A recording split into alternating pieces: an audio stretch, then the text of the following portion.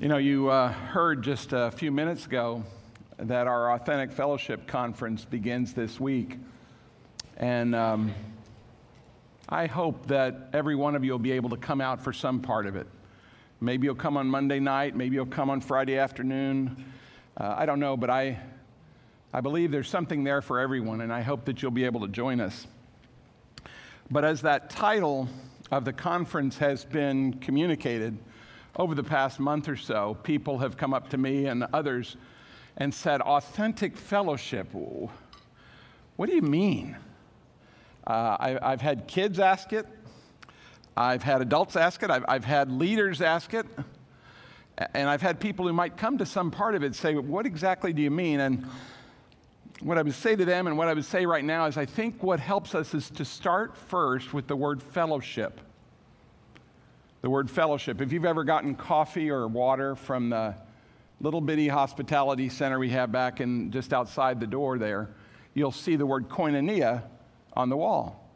It's a Greek word, and then it's a word that we translate as fellowship. But I still think it's hard to sometimes get your hands around what that word is.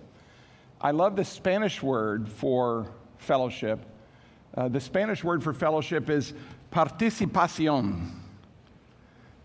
And it's just like what it sounds like. It's participation. Fellowship is a shared participation. And the kind of fellowship that God has in mind for Christians is a type of fellowship, a type of participation that is sharing in life, the good, the bad, and the ugly. It's sharing it with other people as well as sharing it with God. And in fact, when fellowship is at its peak, and typically it's just moments when that's the case, moments at a time, but when fellowship is all that it is meant to be, it's vertical and horizontal at the very same time. I always tend to think of the cross. I tend to think of that vertical beam of being God reaching down to us, and at the same time a horizontal beam where we're connected one to the other, and somehow we're connected to Him and to each other at the same time in real koinonia, in real participación. And today what I'd like us to do is to look at Ephesians chapter 4 to get a little better idea of this idea that God has given us about the ways that He has designed us for this shared life. Because God didn't design, the Christian life wasn't meant to be a Lone Ranger experience. But as we look at the topic of fellowship this week, I want you to know one other phrase that we're going to be looking at. And the reason is because I think we'll see today these two words are completely united in concept in the Bible. They're two totally different concepts, but they meet. And that other phrase, it's going to sound like a $64 word, but when you break it down, it's not a big deal. But on the one hand, you have fellowship, the idea of shared life. But the other phrase is progressive sanctification. That and $4.50 will get you a cup of coffee. But progressive sanctification is this idea that we are becoming more and more and more like Christ. And the reason that's really important is if you're a Christian this morning, if you're a Christian today, you're a Christian because although all of us come there in a different way in terms of our specific story, we all come the same way in this regard. If you're a Christian, somewhere along the way you became aware that you were a sinner. You were aware that you somehow fell short of the standards of a holy God. And you became aware that you deserved His judgment, just like I did. And becoming aware of your sin and becoming aware of deserved judgment and realizing I can't do anything about it, you became aware that Jesus Christ didn't just come to the world to teach or to live a perfect life, but He came to die in your place on the cross so that you wouldn't have to pay for your sins. He paid your sins, and then on top of it, not only did He do that, but He offered you the gift of eternal life to all who believe. So if you become a Christian, that is your story, however you got there. If that isn't your story, I don't know any evidence in the Bible that would suggest that you would be a Christian. And I don't mean that in a mean or judgmental way. I just mean that's the only thing I see in the Scripture. But what's really interesting, and this is, don't turn there, but just maybe listen to these two verses before we read from Ephesians chapter 4. But notice in the book of Romans in chapter 5, Paul says this, therefore, having been justified by faith, and what he means is, having been declared righteous by God because you believe that Jesus died in your place and paid for your judgment, the judgment of your sins, because you believed he was raised from the dead and can really give eternal life freely. That's what it means to be justified by faith. Therefore, having been justified by faith, we have peace with God through our Lord Jesus Christ. But look at this, through whom also we have obtained our introduction by faith into this grace in which we stand. Obtained an introduction. In other words, if you're a Christian, becoming a Christian is just an introduction. It's just the beginning. You weren't saved merely to go to heaven. You weren't saved merely to have your sins forgiven. You weren't saved merely to become his kid. All that's true, but that was never, ever in God's mind the bottom line. He wanted all that for you. The Bible makes it plain in the Old Testament and the New Testament, God takes no pleasure in the death of the wicked. He would rather that people see their sin and see their need for him and see his grace. He's made that so evident. But God's purpose for me and God's purpose for you was never that you would be the same person you were the day you were saved. He loved, when he saved me, I was 19 years old. I'd been in the church my whole life, but I never understood the gospel until one night. And at that particular time in my life, although I was a churchgoer, I was as far from God as I'd ever been in my whole life. I was literally going 180 degrees away from him. Showing up at church because I had a habit, raised during my early years. I had a consciousness of God. I feared God in, I think, a largely appropriate way, but I certainly didn't understand the gospel. And I was living my life in a different direction, moving away from him. And at the very moment when God should have discarded me the most, the time that God should have turned his back on me if he were merely just, at that very moment when I offered him nothing, he rescued me by delivering a message to me that, John, when Jesus died for you, it was a gift not only of his death, but of all forgiveness of all of your sins and the gift of eternal life. You can know you're going to heaven. And that shocked me. But what the Bible makes very plain, and this is this word progressive sanctification, forgive me for the slightly extended explanation, but it'll feed into everything we do this week. When God saved me by his grace, he didn't save me to stay angry. He didn't save me to stay deceitful and immoral. He didn't save me to stay proud. Did he love me enough when I was all those things? You bet. He drew me into a sweet fellowship with him, even though I wouldn't have wanted any fellowship with me. That's how marvelous his grace is. But his idea was never that I would stay that way. Listen to these words again in Romans 8. This is one of the very first verses somebody told me to memorize. I was a young Christian, about 1 year old, and I had a few friends who were ahead of me in the Christian life. Quite a few. In fact, everybody was ahead of me in the Christian life.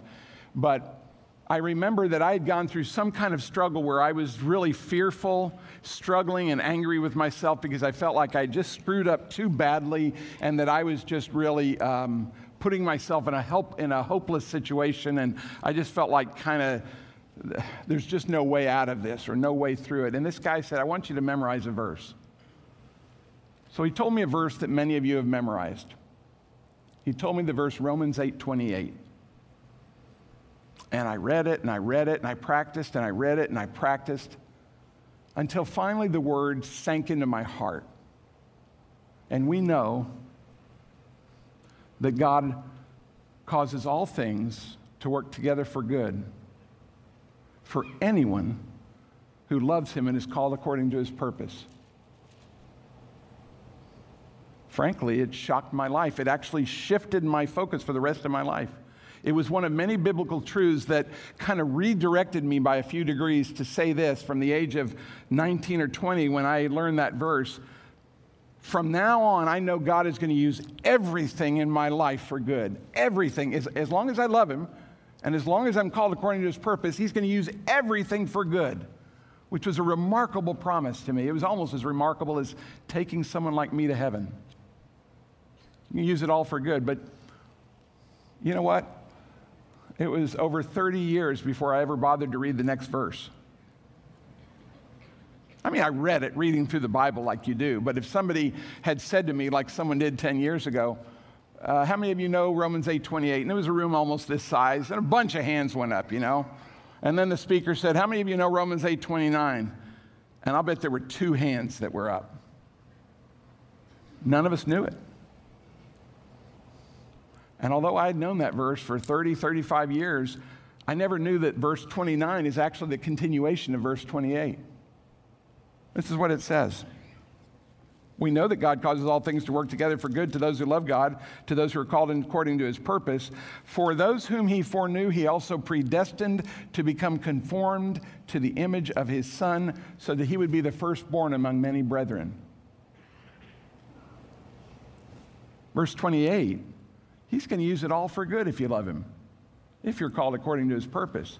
Verse 29, guess what his purpose is? To conform you to the very image of his Son. Does he want you to go to heaven? Sure. Does he want your sins to be forgiven? You bet. Does he want you to be his son or his daughter? Absolutely. He's not interested in having grandchildren. Grandchildren are people who are someone else's child, and I'm connected to them. But everybody who comes to faith in Christ has to come as a son or a daughter. No one comes as a grandchild. But when you come to him, you don't come to stay what you were on the day that you came to know him. Why? Well, because you and I are supposed to be progressively matured. We're supposed to become progressively what God set us out to be. So we have this idea of fellowship, which is that shared life, shared between one another and shared with him. It means that I don't live isolated. But not only that, I don't live to stay who I was. If at 62 I was as angry and as impulsive and as self-willed and as deceitful and as immoral and all the other things that I was, if those things were to characterize my life, I would be like a baby that never grew. I'd be like a person who never got to fulfill the purpose for which he had been made. And with that in mind, I want us to look at Ephesians chapter 4, because in chapters 1, 2, and 3, what he said is this: if you're a Christian, you were chosen before the foundation of the world. Well, none of us would have known that if the Bible didn't reveal it. No Christian wakes up and say, I feel like I was chosen before the world was made, but that's what it teaches us. And then it teaches us, it reminds us, by the way, it was all by grace. It was nothing you've done. You could have never gotten God's favor. He just dumped it on you because he's a gracious God. For by grace you've been saved through faith, that not of yourselves. It's the gift of God, not the result of works, lest anyone would ever boast. But he also tells us something else in the next verse. He says, for we are his workmanship, created in Christ Jesus for good works, which he prepared beforehand, meaning before you even knew him. God prepared good works for you and for me. Well, here's the thing, folks.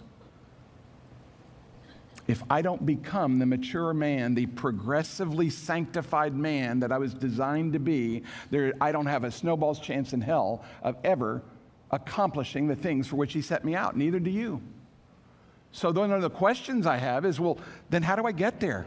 How does this progressive sanctification, this process of being made holy like God wants me to be, how do I really change? Well, let's look at an amazing passage of Scripture, chapter 4. And it's going to be brief because we're trying to cover 16 verses in 19 minutes. But you know me, I'm a person of few words, so I'm sure we can do that. Someone laughed way too loudly there. Paul says, therefore I, in view of the fact he's just gotten through saying 3 or 4 times in the previous chapters, your life and my life, having become Christians, are ultimately to exist for the purpose of praising the glory of God's grace. Meaning that when people see the way you relate with your kid, when people see the way you relate with your neighbor or your coworker, when people see the way you handle hardship, what is meant to happen is that somehow people get an aroma of the grace of God, and that somewhere along the way they say, I don't know what it is about her, but there's something that is deeply attractive. It calls out to my heart. There's just something about her. We've got story after story in this church of some of you who have come to Christ because you noticed the aroma of someone else's life. Therefore, in view of the fact that you and I are supposed to live to bring God glory, praise the glory of His grace, even though we were lost in our trespass and sin, therefore, in spite of all that history, I, the prisoner of the Lord, implore you to walk in a manner worthy of the calling with which you've been called. That's verse 1. Implore is an idea of, it's both a command and a request. It's unusual in the sense that it is a challenge, a call, a demand, if you will, but it's also, he's making it from his knees. I implore you. I beg you. And oh, by the way, God is commanding it. Walk worthy of the calling with which you have been called. In other words, if you're a Christian, you were called to Christ. Now walk worthy of that. Well, what does that mean? And how do I do it? And what you'll see is this idea of progressive sanctification, which we'll talk about all week, and this idea of fellowship, which we'll talk about all week, are completely joined at the very place of learning to walk worthy of the calling with which you've been called. I hope that makes a little bit of sense.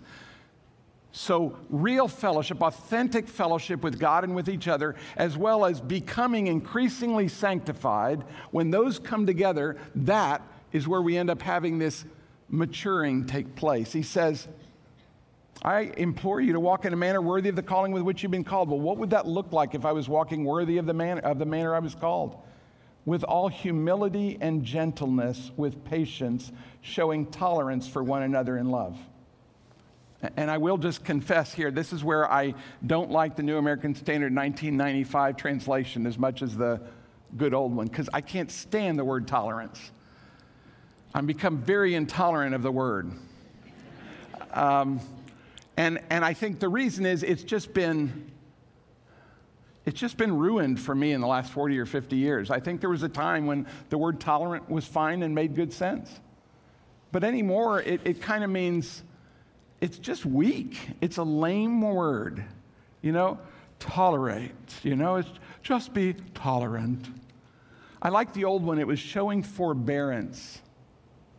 Sounds kind of fancy and British, but I exhort you to walk in a manner worthy of the calling with which you've been called, with all humility and meekness, bearing with one another in love. That's really what it is. Tolerance, I think, is kind of too impotent a word, but bearing with each other in love. See, what that means is, why do you and why do I isolate? Why do we not want to be near people? There aren't too many people in this room who frequently don't want to be with people. Well, the reason is because if I was around people very much, I would have to show all kinds of forbearance.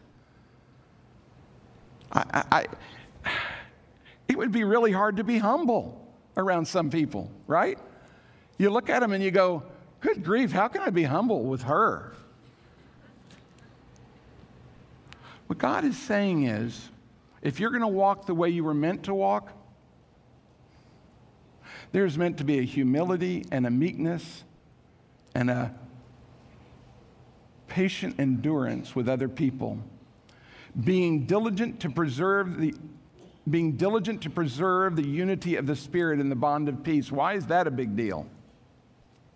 Why is it important to preserve unity of the Spirit, whatever those words mean? Here's why. Look at verse 4 and 5 and 6. For there is one body and one Spirit, just as you were called in one hope of your calling, one Lord, one faith, one baptism, one God and Father of all, who is over all, through all, and in all. You see that word that comes up over and over in those 3 verses? One. Why do I need to learn to build unity with my wife or my kids? What if it's a hard relationship? What if it's somebody I just don't like? What if it's somebody who's really hurt me? Well, what God is saying is, John, I understand. In fact, the rest of the book tells me things to do about that. But what he's saying is, if you're not becoming progressively sanctified, and if you're not living for the purpose of the glory of my grace, what will happen is you'll become selfish and isolated, and that's not what I want for you. Why? Well, because, John, there is just one body. There is just one Spirit. You were called in one hope. Every one of us, if you're a Christian, was called in the very same hope of your calling. For there is only one Lord. There's only one faith. There's only one baptism. There's only one God and Father. How many of you have been in churches that have split or broken apart within your life? Let me just see. I'd like to see a show of hands. A painful question, but okay, yeah. Upwards of 50% of us.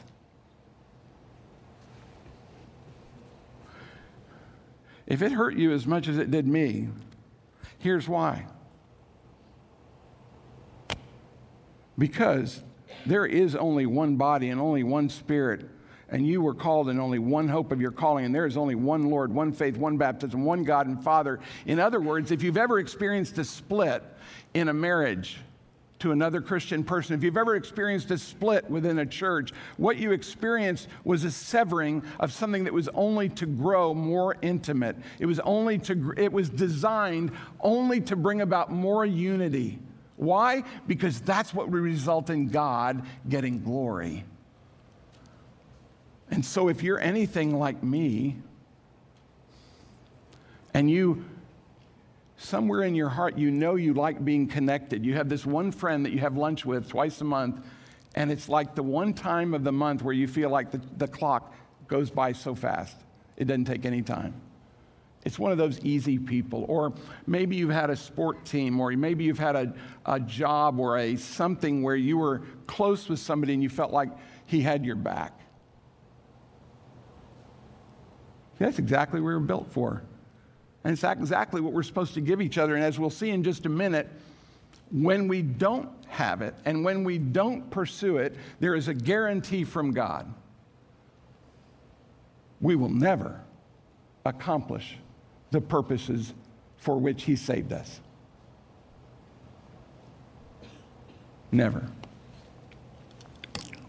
That's so important to me.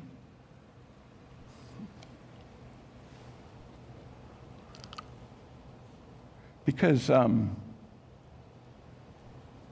43 years ago, He saved me. He could have taken me home then.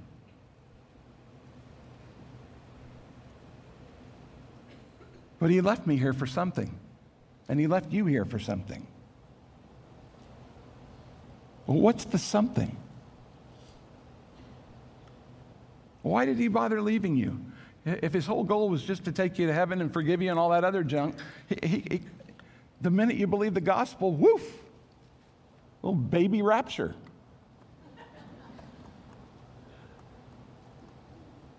Well, look at what it says. But to each one of us, grace was given according to the measure of Christ's gift. Therefore it says, when He ascended on high, He led captive a host of captives. He gave gifts to men. So He's talking about unity, but notice He just moves from one, unity, this idea of all of us have a common purpose, and now He's going to talk about individuals. He says in 10 and 11 that what's this expression, he ascended? What does it mean? Except he had also descended into the lower parts of the earth. And he who descended is himself also he who ascended far above the heavens, that he might fill all things. Talking about Jesus, of course. And verse 11, he gave some as apostles. He gave some as prophets, and some as evangelists, and some as pastors and teachers. Now, he only mentions 5 gifts here. And if you want to look at some of the other gifts in the body of Christ, you'll see them in 1 Corinthians 12. You'll see them in 1 Peter 4. You'll see them in a variety of places. He's only addressing the gifts that were at the foundation of the church, meaning the thing that got the church started. But there's a reason for that. Look at what he tells us those people's job is. The people he gave to the body, who were apostles and prophets long ago, and he's given some today as evangelists, pastors, and teachers. Notice what their job is in verse 12, because this now, what I'm getting ready to read, is going to show you how progressive sanctification ties with fellowship and why this whole week is a week on authentic fellowship. He says, for the equipping of the saints for the work of service to the building up of the body of Christ. In other words, if a man or woman has a gift in pastor or teacher or evangelist, what they do is they help equip other people to do the work of service. That's what they do. They equip other people to do the work of service. That doesn't mean they don't serve. If you get somebody who all they do is equip others and they're not doing service themselves, something is disconnected. But their primary function for the sake of the body is to equip the body to be what it was meant to be. So if you go to a sermon or you go to a learning center class or you're teaching 5th graders, what you're doing in that role, or if you're a small group leader and you draw alongside them, or you help in the children's ministry by telling stories and building relationships and making kids welcome. By the way, do you know that sometimes we have families who become committed, involved, growing believers in this church because their 2-year-old was really well received? Somebody took that child and calmed him and befriended him and showed him by their manner what a great, great God we have. So that 2-year-old was saying, Mommy, I want to go back there. Or at least a 2-year-old version of that. I'm a little out of touch. I've got a 9-month-old, I can show you the picture. I got a 6-month-old, 7-month-old, I can show you the picture, but they're not quite there, but we'll save that. But this is what he says, to equip the saints to do by the way, I don't know how many of you said goodbye to somebody on the phone last night or said goodnight when you went to bed. I don't know how many of you, somebody said, you're such a saint. But if you're a Christian, that's what it says here. What it says is if you know Christ, you're actually a saint, which just means one called apart for the purpose of God. That's all it means. It means a holy one that's been separated for a purpose. Well, look at the purpose. Pastors and teachers are to equip the saints for the work of service to the building up of the body of Christ. Well, what does the building up of the body of Christ mean? Until we all attain to the unity of the faith and of the knowledge of the Son of God, to a mature man, to the measure of the stature belonging to the fullness of Christ.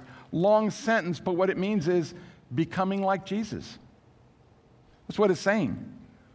He's saying that as long as the body of Christ is on earth, until he takes us home, the job of pastors and teachers or foundational gifted people is to train and equip and make it real for people that they can do the work of service. Why? Well, because if everyone isn't doing the work of service for which he or she was laid aside for, if they're not doing it, we will never reach the mature man as a body. We will never reach the measure of the stature belonging to the fullness of Christ. Why? Well, because he never conceived of Christianity as a Lone Ranger religion. It was never about you reading all you can read, memorizing all you can memorize, and putting it all in you so that you in and of yourself can do that. You were built to be connected to somebody else and for somebody else to be connected to you. Why? You need it and so do they. Let's look at the proof. As a result, the result of people functioning in the body of Christ, See, authentic fellowship is this idea of I'm going to connect who I really am with you, with who you really are, with the God for who he really is in the Word. In other words, I'm not going to hide. I'm not going to pretend, because dadgummit, God has set me apart for something better. If I'm stuck being selfish, if I'm stuck being stubborn, if I'm stuck being hard to get along with, if I'm stuck being deceitful, if anything about me as a Christian is not yet like Jesus, and I have been letting myself get comfortable in it, it's time to stop. When we have communion in a couple of minutes, part of communion is it's a rinsing of the soul before a living God to say, I have not been the man. I have not been the woman you called me to be, but Jesus Christ has already paid for my sins and I don't need to stay in it any longer.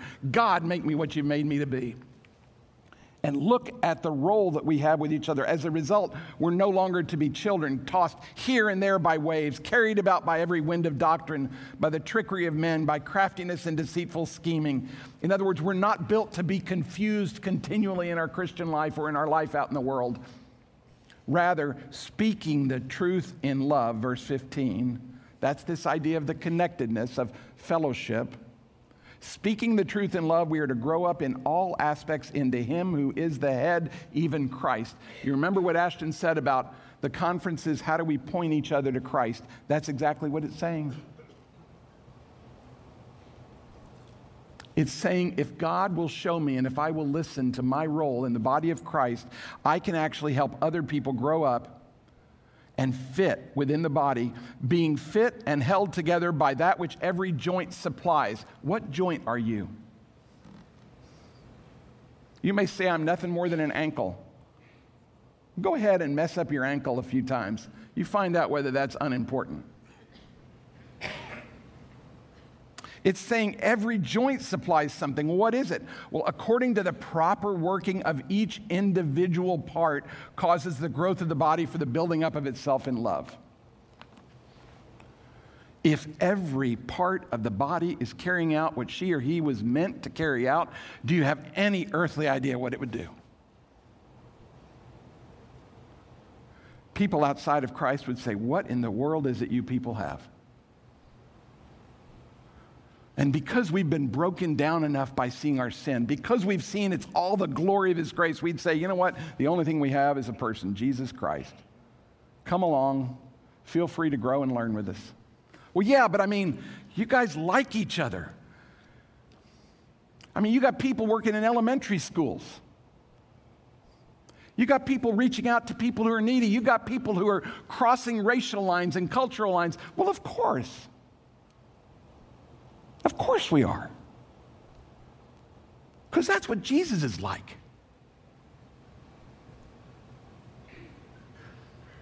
Folks, you and I are built for a very authentic fellowship with God and with one another. And if we don't do it, we will never find out what you were meant to supply to the body. And this body will be weakened as a result. Let's pray. Father,